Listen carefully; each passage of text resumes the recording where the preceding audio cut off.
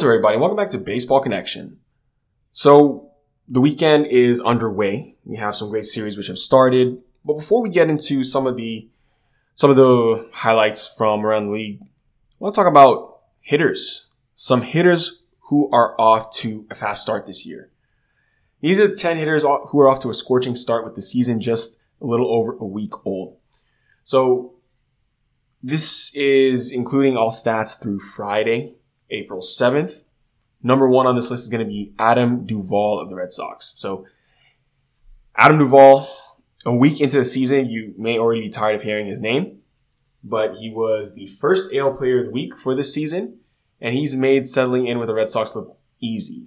His second game in Boston had him a single shy of the cycle, and he just hit a walk-off home run instead. Yes, he's hitting .458 right now with a 1,042 OPS. With a 1,042 slugging percentage. His OPS is 1,578. But no one expects him to be hitting .450 in August, but, he's definitely provided some assurances that there is life after Xander Bogaerts for the Red Sox. Next up is a Yankee, Gleyber Torres. So far this season, Gleyber Torres' sprint speed has been very low. 30th percentile. However, he is tied for the Major League lead in stolen bases alongside Miles Straw and Jorge Mateo. So how do you reconcile those two facts? I mean, obviously, it's a small sample size, so he's certainly not going to be there for long at the top of the stolen base leaderboard. But considering how much better the Yankees are when Gleyber Torres is hitting and doing his thing, this is possibly going to keep the Yankees away from trading him, considering that maybe he is their long-term second baseman. This is, at one point, they thought that he was their second baseman in the future, then he really struggled, or maybe I'm completely wrong, and maybe they decide to sell high this summer. But Gleyber Torres is off to a good start for the Yankees. Next up is Wander Franco. So, as some of you know, I am a huge Wander Franco fan. I think he's a stud. I think he's going to be a very good player in this league for years to come. You have to remember how young he is. He's only 22 years old. So it seems unfair to ask whether this could be the year Franco finally breaks out, because like I said, he's only 22. Most people his age are still in the minor leagues, but he's been in the bigs for a couple of years now. But he's performed extremely well at the major league level so far. I mean, if you look at 153 games from 2021 to 2022, he's had a 122 OPS plus. I mean, he's just had some relatively minor injuries that have kept him off the field since his debut. But when he's been on the field, he's reminded us why he was the near undisputed top prospect at one point.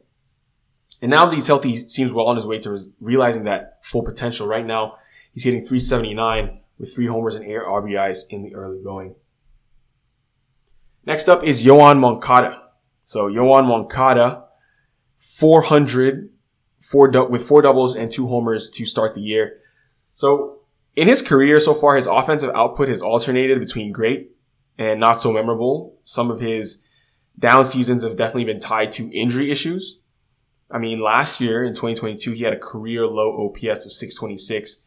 So it would seem he's due for a rebound because he's had good years in the past. But he's off to a red hot start this season. So if we're going to believe that, he's well on his way. And the White Sox would surely be grateful for that because their staff ERA has been terrible. A 7.7 ERA in the first 7 games. Not good at all.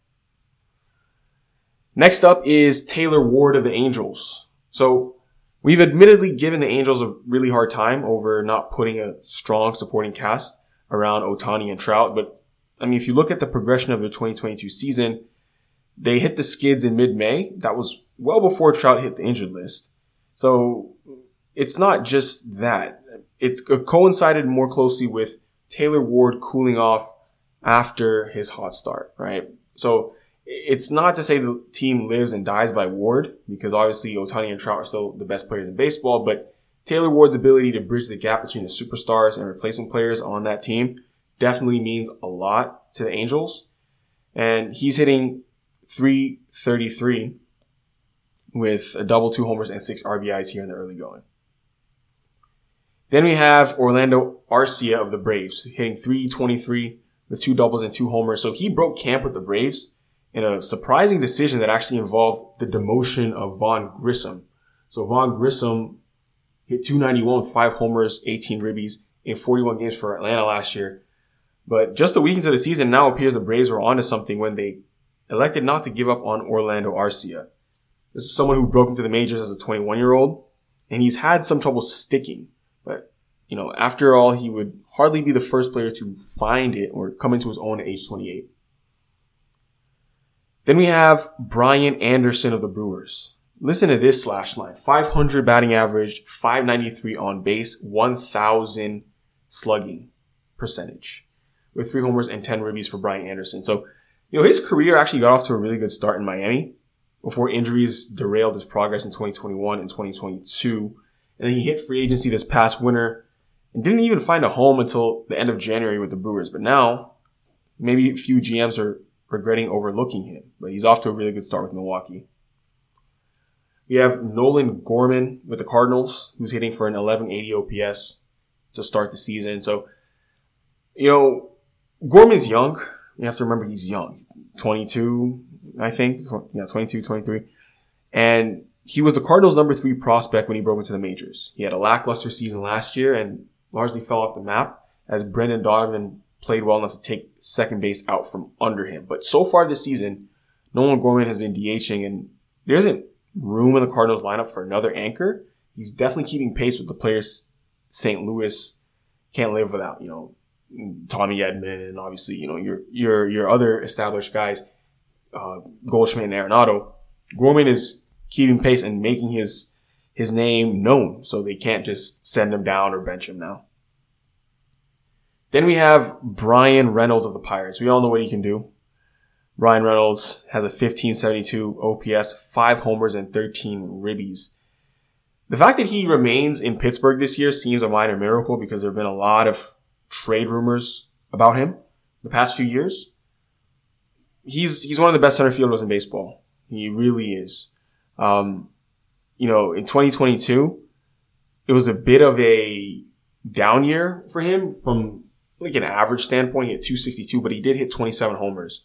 If you look at 2021 when he was an all-star, he had better numbers across the board. But this year, he's gotten off to an insanely hot start, leading baseball with 5 home runs through his first 7 games. So this begs the question, might this be the year the Pirates get their long-awaited prospect package for Brian Reynolds? We'll see.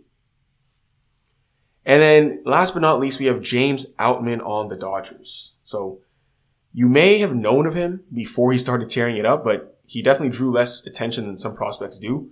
The Dodgers have had a lot going on at the major league level, so it's a chance that you just never really heard of this guy, but he did just come out of thin air. He did not just appear out of nowhere.